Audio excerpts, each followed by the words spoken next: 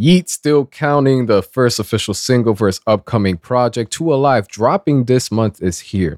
And let me tell you, it is delirious, disorienting in the best ways possible, of course. We got this high-pitched synth that's going on in the background. We get the usual 808s, trap-inspired drums, and I would say poppin' sounds more like a video game, which I will get to, but you sort of get that, I would say, electronic feel.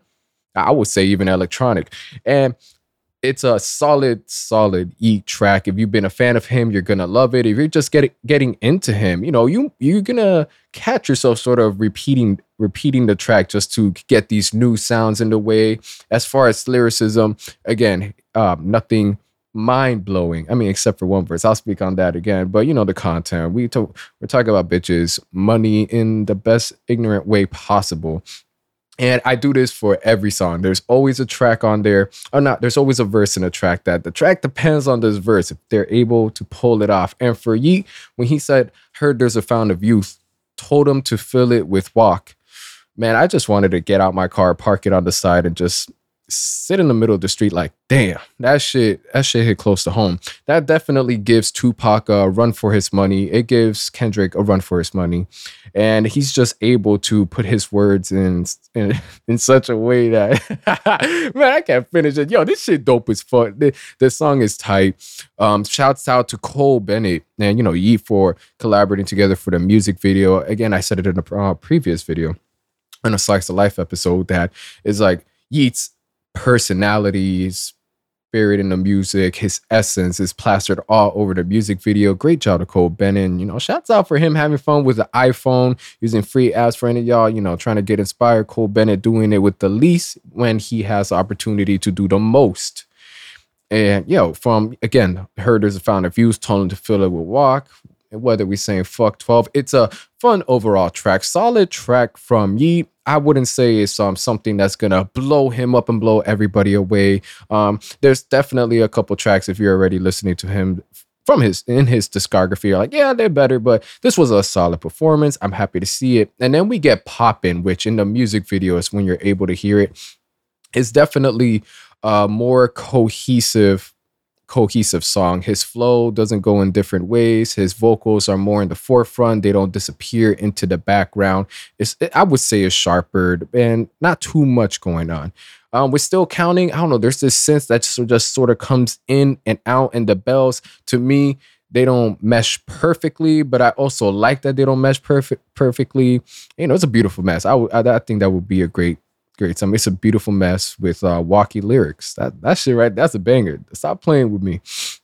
But Poppin', I want to wait to see if this is just a snippet or there's a longer version of Poppin'. The same way, when Nicki Minaj busting at the end, it wasn't the entire song. It was, just a snippet of it. But I'm loving it. And then for those of you that just want to get more lore when it comes to the music, one of the producers, 99, yeah. He was just talking about how the first song he did with Horizon and with Yeat on Alive was almost a year ago. They worked together on the sequels. Synthetic and them were cooking up some melodies for the project, and Still Counting was one of the first tracks made. This was back when M20 was out in New York. Ryzen was with Ryzen at the time. They say, the beats to each other, had a session. Couple beats later, here we are. Eventually, Yeat teased the snippet, and I'm enjoying it. I feel this track is going to grow on me. Anything from Yeat, honestly, has been growing on me. I've been getting the same energy and sort of like flashback that I had when I first started listening to Playboy Cardi. I wasn't used to from the vocals, the bars, the Candaces, to especially the instrumentals, but it ends up paying off in the best ways possible. And good solid track. Let me know your thoughts on this. And this is something that I'm already starting to see, and you know how it goes. Yes, Yeat's definitely not in the underground anymore, but when people say he's going to be the next superstar, he's definitely going to be taking over the rap game, is statements like that as you're sort of setting yourself up to be disappointed. Again, whenever I talk about the shelf life and artists, the rise, he's coming up appreciated. He's not supposed to be a superstar after this next album. Again, he could be around in the mainstream for years. Who knows? He could be the next superstar. But to just start throwing these titles, it doesn't mean that I'm taking anything away from Yeat. But for right now, he's not underground. Yeat, depending on the position, he's in the come up. He's in the mainstream now, but Yeat's Yeat.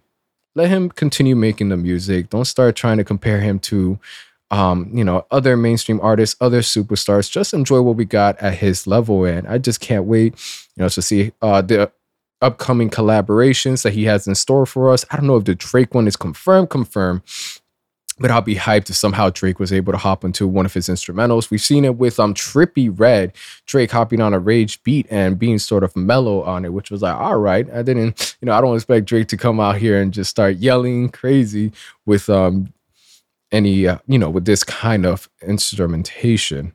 But we definitely got to confirm Lil Uzi feature, and I forgot who. I believe Young Thug as well. And I'm excited just to, because when it comes to their vocals, their own voices are instruments, mesh it in with production from, Yeat's producers. And we're in for a ride. We're in for a trip. Thank you for tuning in. Drink some water and enjoy your night.